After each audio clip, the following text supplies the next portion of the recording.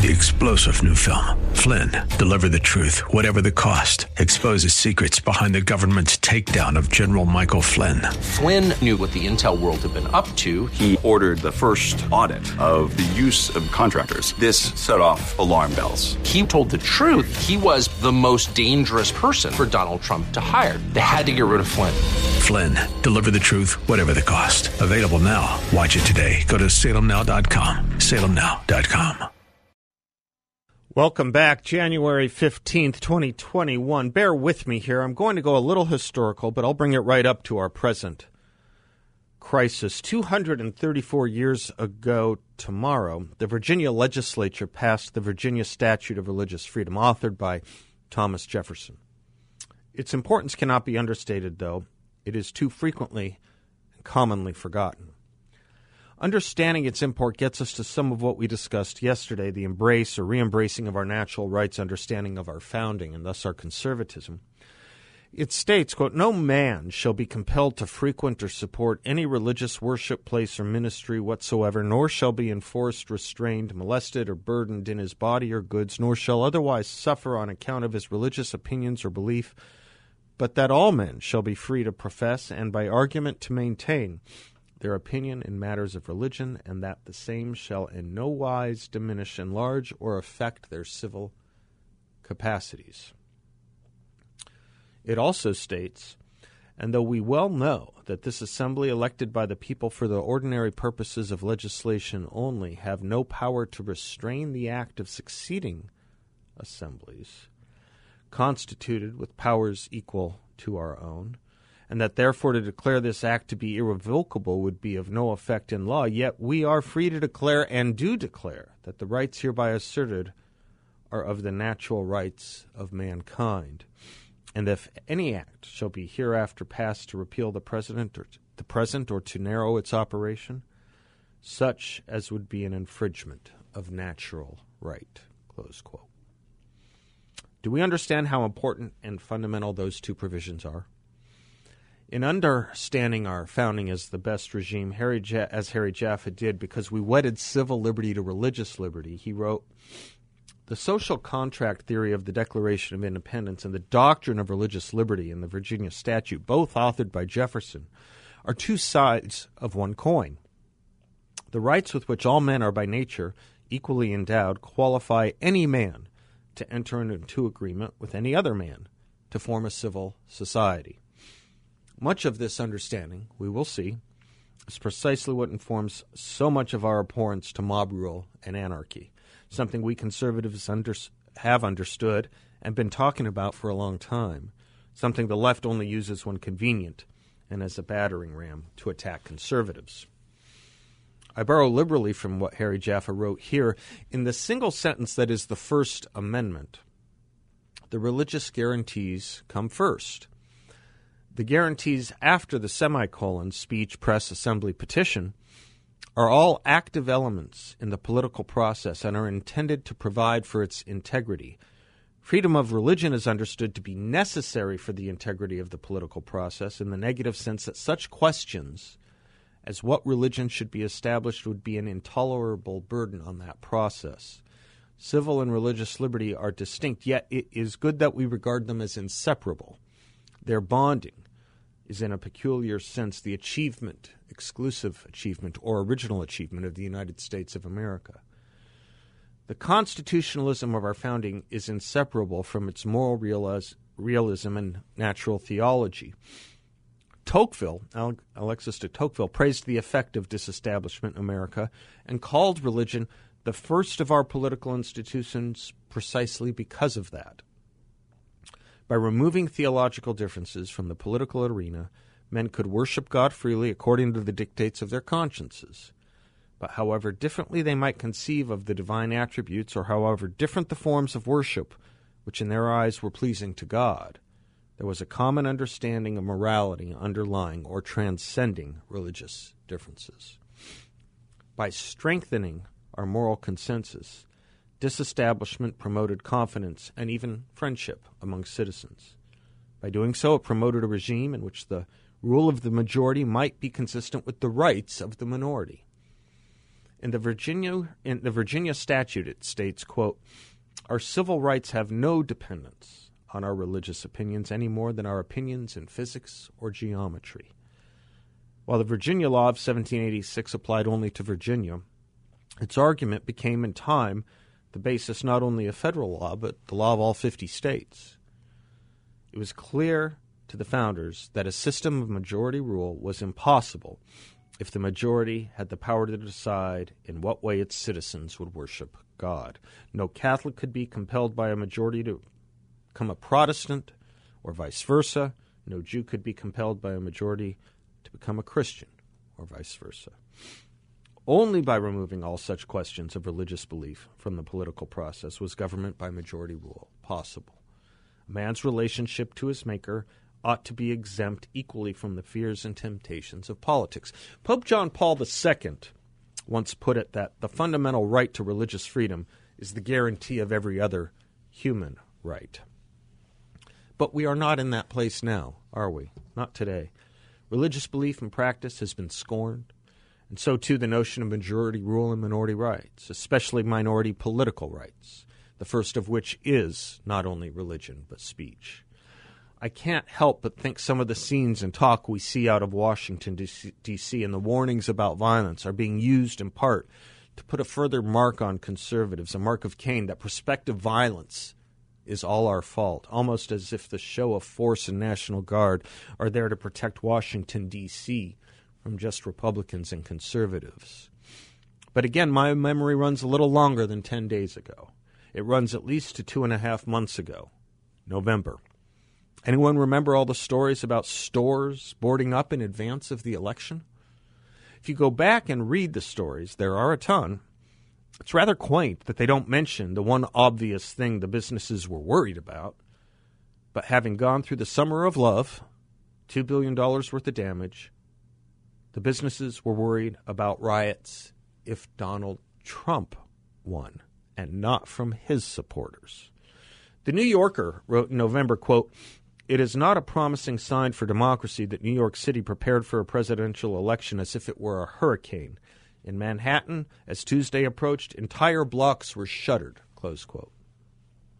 The New York Times wrote this, quote, "The windows of Saks Fifth Avenue and the iconic Macy's and Herald Square, which have wowed tourists for decades, were boarded up on Monday morning. Soho, where trendy shoppers once flocked to glittering stores, echoed with the sound of hammers and power saws. The sidewalk outside the Disney store in Times Square was filled not with captivated children sporting mouse ears, but with workers attaching plywood to the storefront. On the eve of Election Day, stores in New York City's best-known shopping district, eerily hushed in the face of a global pandemic, were boarding up their windows for potential unrest tied to a bitterly contested presidential race," close quote. The story then described similar scenes in California and other states. The story, however, only gave the slightest of indications of where the prospective rioting and looting would come from. Quote, "Some businesses in New York City are particularly on edge and bracing for another potential blow, given a brief rash of vandalism and looting that took place at the beginning of protests over the summer," close quote. It then mentions one BLM protester who was arrested. But that's still pretty rich. A brief rash of vandalism and looting. It was 6 riots a day for 3 months. Blazing fires, hundreds of cops injured, 30 people killed. And Chris Cuomo saying who said all protests had to be peaceful. And very little, if any, discernible denunciation from Democratic Party leaders. In fact, the incumbent vice president said the protests, knowing well what they were turning into, should not stop, and helped bail out those who were arrested. But today, as the transfer of power takes place in Washington, D.C., all the worry and all the show of force Nancy Pelosi condemned last summer, the show of force she condemned last summer, is said to be needed because of Republicans or conservatives or supporters of the president, because they're violent. I'm for, and we have all long been for, law enforcement, peace, tranquility, non-riotous behavior, the rule of law, not the rule of the mob. That's why we all denounce so strongly what happened last week. But let us not ignore the effort here, a permanent mark of Cain, that we conservatives are dangerous because our words are dangerous, that we are violent as our words constitute violence. It started last week by charging Donald Trump with incitement to violence by a standard that has never been used before, ever. And it started a lot earlier with the claims of speech is violence when the speech is conservative on our campuses. Here's the deal. Speech is not violence. Violence is violence. Mobs and anarchy and looting and rioting have long been denounced by us, not just last week, not just last summer, but as far long back as history goes. Law and order were part of the Goldwater campaign, the Nixon campaign, the Reagan campaign, and the Trump campaign. So we come to a sad and grave irony. While Donald Trump was impeached for incitement, one of those arrested in last week's violence is the founder of an organization called Insurgents USA. Go to their website. When you go to that organization's main website, the immediate video that comes right up, their promotional video on the home page, is a boastful and scary-looking man in front of a mob burning the American flag. Under that video in bold lettering is the phrase, "Join the revolution." That was always their language and their behavior, not ours. We want to save the original revolution based on natural rights. They want to change it, in fact, starting with changing the date, not us. And so the irony, all the implications and imprecations against our movement writ large for inciting violence. And so with the arrest of the founder of Insurgents USA, you have imperfect relief all the left wants us to forget, and yet cannot quite 1984 memory hole-like eradicate. The toleration of political violence that led to everything Lincoln warned about, that we've warned about. The acceptance of two forms of justice and law. As Lincoln put it, the lawless in spirit are encouraged to become lawless in practice and have been used to no restraint, but dread of punishment, thus they become absolutely unrestrained. Having ever regarded government as their deadliest bane, he says, they make a jubilee of the suspension of its operations and pray for nothing so much as its total annihilation. While on the other hand, good men who love tranquility, who desire to abide by the laws and enjoy their benefits, who would gladly spill their blood in the defense of their country, seeing their property destroyed, their families insulted, and their lives endangered, their persons injured, and seeing nothing in prospect that forebodes a change for the better, they become tired of and disgusted with a government that offers them no protection, and are not much averse to a change in which they imagine they have nothing left to lose. Close quote. Abraham Lincoln, 1838. What we were quoting all last summer.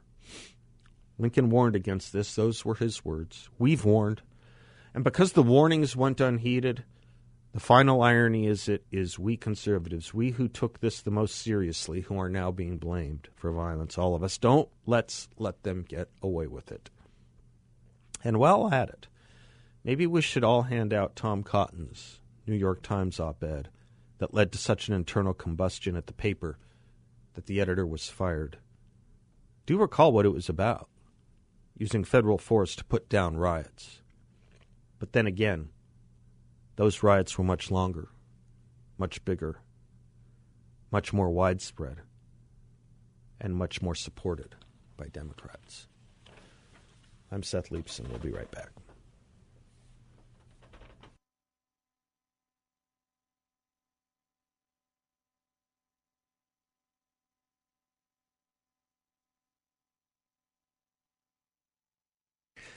You know, it's really funny. What's really, really very funny is I was prepared to come into this segment to say, you ever have coworkers or colleagues about whom you can say they're really on their game today and you can tell they're really on their game? I was going to say that about producer Bill. He's really on his game today. He was talking a good game is what he was doing, but he's on a good game. He's balancing a lot. I put him in a good mood when I walked in, because I yelled at him, 5150. And he didn't miss a beat. And he said, Van Halen? And I said, yeah. And he said, "What shall we do with it?" And I said, "Play it." And he said, "Okay." And it put him in a good mood, because anytime I give him music that's later than, say, 1979, it makes him happy. How was 5150 on my... Well, a week or so ago, I was making fun of my friend Gil for not knowing who Warren Zevon was. And I was talking to him last night, and he was having a good day too, and was just telling me about how much better his night was made when his other friend Rico walked in and they were playing music from the old Van Halen album 5150. And I said, "Gosh, that is an underrated album." So thinking about losing Eddie Van Halen last year, wanting to redeem my friend Gil, who really does know his Van Halen, and was good to bring it up. We're going to be playing some 5150 today. That was the name of their album. I guess it was the name of Eddie Van Halen's studio, is where that name came from. Also part of the California Penal Code for mental health disturbances, but none of that here. Anyway, if you hear a little extra 5150 instead of Elvis, for example, that's why. Long way around it. Anyway, we have a lot to do today. I don't know how many of you get, I was going to say subscribe, but it's free. Receive, that would be my dad said never use the word get. Use the word receive. I don't know how many of you receive Imprimis, the monthly publication from Hillsdale, but I got mine in the mail today, and it's perfectly timed. Orwell's 1984 and Today, written by Larry Arnn. If you read it, you'll find something interesting there. Maybe ringing a bell. Larry Arnn quotes Harry Jaffa in his piece. You hear me do that just about, 30 times a show. But the reason is he was both of our teachers. That's why. We're both Jaffa babies. But Larry's essay, Orwell's 1984 and Today, it's perfectly timed. And I suppose if you don't receive it, I think it's available online, and I want to get into some of what he talks about. But it's, of course, talking about the totalitarian moment we're in, and the difference between totalitarianism as we now know it and tyranny, as Aristotle wrote it. And then, of course, it goes into George Orwell. It goes into the changing of human nature, the campaign the left is on, and the misunderstanding of American history. In a few pages, it does everything we've been talking about for a few years. And it's the right medicine, which is why I understand really easily why people whose children get accepted to all kinds of colleges and Hillsdale choose Hillsdale. If I had a high school senior, I don't know what I'd recommend as far as a college, except for Hillsdale at this point. I don't know if I'd recommend college. Dennis Prager is of the belief that it's not necessary. Bill Bennett wrote a book on it, on whether college is a good idea or not. And I think we're increasingly coming to that view. When you see the kinds of hijinks that goes on, the kinds of things that are taught, the kinds of students they produce. And the story out of Harvard today, do you see what Harvard has said today? There's a petition amongst the students there to have Harvard retroactively take back degrees conferred upon people like Josh Hawley and Ted Cruz, conservatives. Is Ben Shapiro in that list too? I'm not sure. But certainly senators like Hawley and Cruz who have Harvard degrees, they want to take him back. Probably Cotton, I imagine, as well. He's a Harvard boy, has a Harvard degree. The notion of how they keep attempting to eradicate us from the public scene. I almost would tell Harvard to take their degree back if I had a Harvard degree. If a college gave me a degree that I earned and wanted to take it back, I'd let them have it. Take it back. I'd take it back. Why would you want to be affiliated with a club that doesn't want you as a member? Is there anything special about Harvard right now? I can't think so. I can't think of anything special about it. Be right back.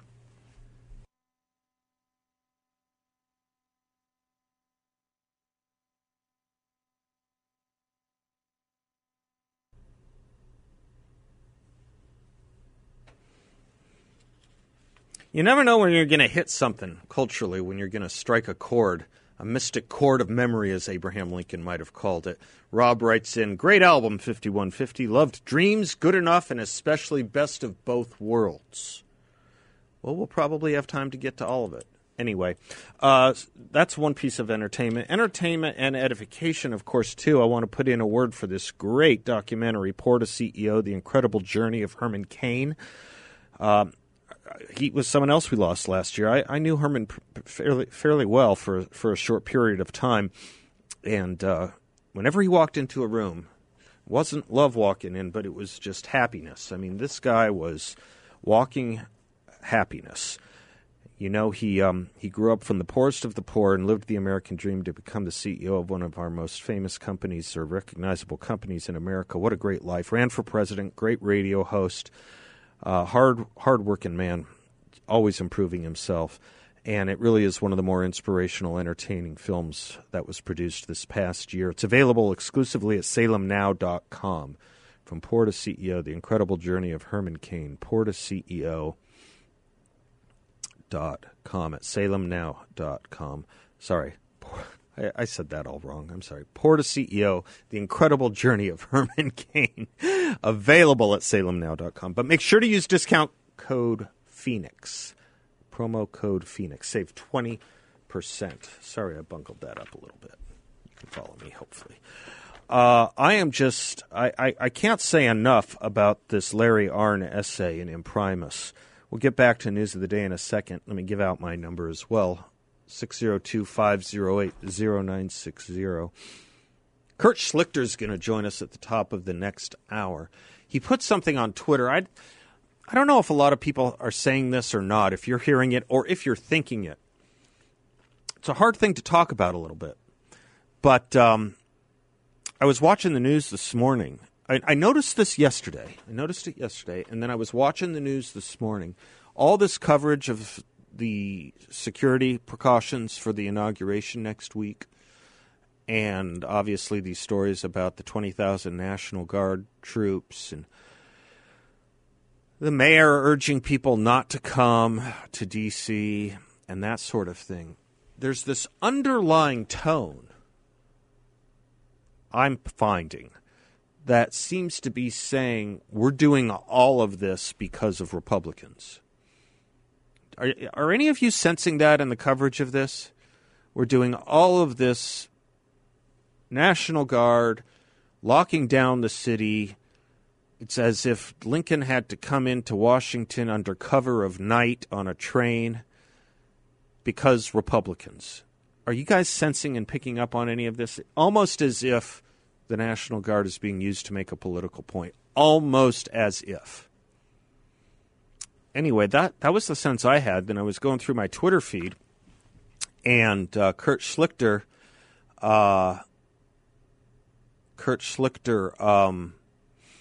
was tweeting much the same.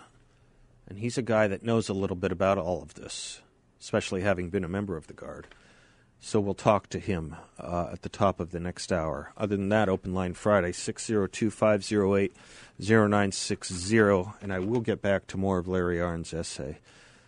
He was teaching a course, he says. He was teaching a course at Hillsdale on totalitarian novels. How much would you like to take that course? 1984, Darkness at Noon, Brave New World, That Hideous Strength by C.S. Lewis. I think that's the only one of those I haven't read. I guess I should read it. Maybe we should read it together. Should we do a book course together on air? C.S. Lewis, That Hideous Strength? Maybe we should.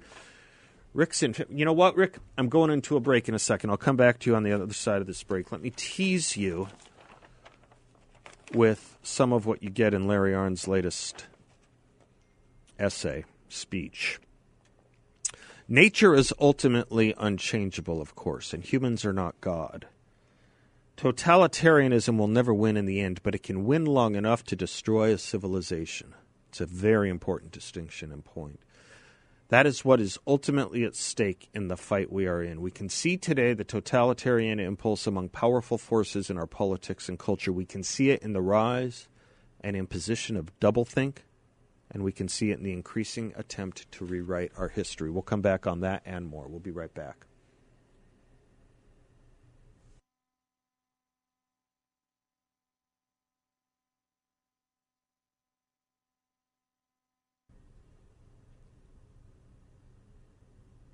Welcome back to the Seth Leibsohn Show. Your show, 602-508-0960. Rick's in Phoenix. Hi, Rick. Hello there, my friend Seth. Thank you for taking my call. You betcha. How are you? I'm doing. I was doing great all day until 3:05, and now I am doing absolutely fantastic. Oh, I like Seth. to hear that. That's nice of you. This show is like a best of the best of the best of. From the Virginia Statute of Religious Liberty to Van Halen. Yeah, you have been hitting on all 8 cylinders, Seth. The monologue was terrific, talking about Imprimis, fantastic, and I do recommend Out of the Silent Planet, although if you haven't read all 3 of the Space Trilogy, you want to start with, I said Out of the Silent Planet, I meant That Hideous Strength. Yeah. But Out of the Silent Planet was the first one, then Pearl Andra, and then That Hideous Strength. Yeah, I don't know that trilogy at all. I just don't, but I'll take a look. Yeah, it's C.S. Lewis. Yeah. It was his space trilogy, and very insightful, good stories, short books. You can probably read the first 2 at least in a day or less, and short books, but good insights and some really, really powerful principles on dealing with various things. But the reason I'm calling, Seth, is because your monologue reminded me of the speech, and I can't remember his name. He's a new congressman from California. On Wednesday, he gave a speech opposing the impeachment, and the pointed out, I mean, he just blew the lid off the whole corrupt, deceitful scam that this is. And he pointed out that there is no reason for impeachment. It is literally, totally, because they hate Trump and his followers and everything that we stand for. And he, in just a few minutes, he delineated all of the things that Trump stands for and does that the left hates, and that's the reason, he says, for this impeachment business. The only worrisome thing I would add to it, and I think others gave voice to it too, is this new thing. It wasn't enough to impeach Trump, and they knew they had a flimsy case, which is why they rammed it through so quickly, obviously, without any kind of hearing or testimony. We're now seeing, and as I said, this notion of incitement to violence, nowhere to be found, nowhere, no justification in the history of our law that would consider this speech incitement. Indeed, ironically, it comes, the modern definition comes from a 1969 Supreme Court case about a Nazi who did implore people to march on Congress, and that wasn't considered incitement. Wow. In any event, the new effort, Rick, you know this. I want us all to know this, is that they're tarring, they are attempting to tar everyone who supports Trump as the problem. Yeah. That's the worry. You look at what the effort is to have expulsions against fellow members of Congress. It's a very, very, very worrisome thing that's happening. AOC is talking about a truth commission for media. Other organizations, from Forbes magazine of all places to the Lincoln Project, are talking about threatening companies or withholding funds from companies or businesses from companies or boycotting companies that hire Trump administration employees. It's a very, very, very worrisome trend right now. It's almost like there's some kind of virus loose, isn't it? Well, yeah. I mean, it really is. It's crazy. The things they are suggesting and promoting and doing, it's just astounding that in the land of the free, where we have the Constitution and where we have the rights that they want to exercise those rights, but they don't want to give them to you and me. Yeah, when you go to I think I mentioned this once. I was looking at a few. I think I went to Marxist.org. I think that's where I last got it. But I was kind of investigating how communist organizations write about and think about free speech. Because free speech is the enemy of totalitarianism. Right. And when I talk about minority rights in a democracy or in a constitutional or republican form of government, and Thomas Jefferson's continual evocation of minority and majority rights, free speech, freedom of speech, certainly press, but speech is the first of the rights that have to obtain for a minority to maintain their own rights. Yes. And that allow for anything considered the consent of the governed. But so I was curious how totalitarian ideologies view it or say they view it. We know how they view it in practice. We know in practice there's no free speech in places like China, in places like the Soviet Union. There was no free. We know that. But how do they view it in theory? And what they do right, and they're pretty honest about it at these websites, is that we believe in the freedom of speech that supports the regime. Yes. They believe in the freedom of speech that supports. So you could have a whole wide range of views. That range just has to run basically from the publication of Rules for Radicals to the latest tract that Bernie Sanders or AOC put out. Yes. That's the range. We are tolerant as long as you tolerate the right thing. Well, yeah, and that's why violence. I'll talk about this a little later. That's why when we complain about the double standard and hypocrisy of the Democrats in not denouncing violence last year, until we understand this wholesale retail problem, we're not going to get it right. We expect a standard that denounces, condemns mob violence. That's wrong. I mean, we're right, but it's wrong tactically, because to them, it's not that retail problem of violence. It's what fuels it. It's the wholesale problem. That's why they can justify it. That's why Don Lemon could say earlier in the week, you can't compare the riots of last week to the riots over the summer. They were about two different things. One was about systemic racism and one was about a lie. Yeah. It's not the violence and the mob tactics that bother them or animate them or are used to justify or denounce. It's the reason behind it. It's the wholesale purpose. So if you're protesting on behalf of Donald Trump last year, you're endangering the lives of others in a time of corona. Yeah. But if you are a mob marching for something like BLM or against systemic racism, you are a hero. Yeah. Because that, too, is public health. Racism. Thank you for shedding the light that you are shedding today. You are hitting on very important principles and points. I appreciate it, God brother. love you. Keep up the good work. You too, Rick. Thank you for everything. Be right back.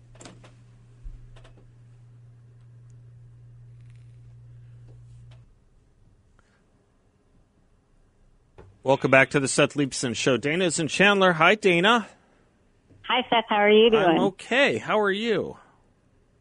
I'm doing good. I'm hanging in there. I have a few things to look forward to, so that gives you a reason to get out of bed every day and do your thing. Yeah, it's really important every morning when you wake up to think about what you have to look forward to. It's really important. Yes, and we found out that we get to look forward to being an exhibitor this year at the Westminster Kennel Club Dog Show. More puppies. That's great. Is that your first Westminster? Yes, I've never been. I've always wanted to go, and I've never been. And to go as an exhibitor is such an honor. Well, you'll keep us posted.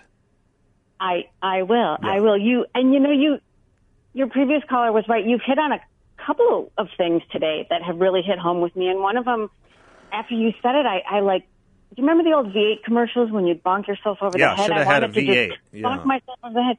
Yeah, because you said, why would you want to belong to a club that doesn't want you? Yeah.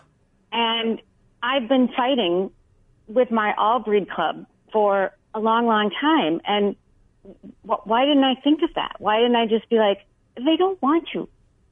Why would you want to do that. And so you got me with that. We all have that experience, though. But we all have that experience at different or some points of our lives. You know, as a conservative on campus, sometimes I think students might try and make a policy that will be more. But it becomes clear. You're here for 4 years. They don't want you. They don't want that. And I want people to think more about that. Do they want to spend 4 years fighting someone that doesn't want them? Right. And even if you achieve something under that, it's hard to be proud of it because they don't want you. Yeah. So it was a big light bulb aha moment for me. And then when you were talking about the optics of 20,000 troops being in D.C., I think it's bigger than just the Republicans. I think it's anybody that doesn't support Biden. And my fear is that they've called us domestic terrorists. Yeah. They've called us deplorables. Yeah.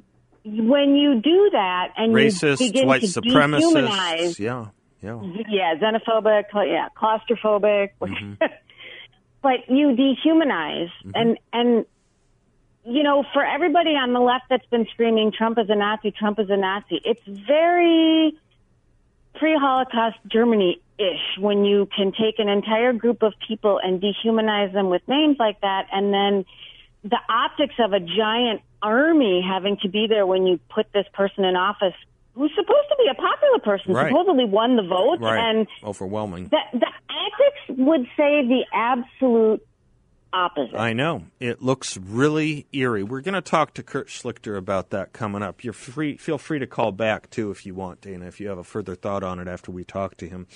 And then happy to take other calls as well. No one go away. Do I hear the music? Yes, I do. We'll be right back.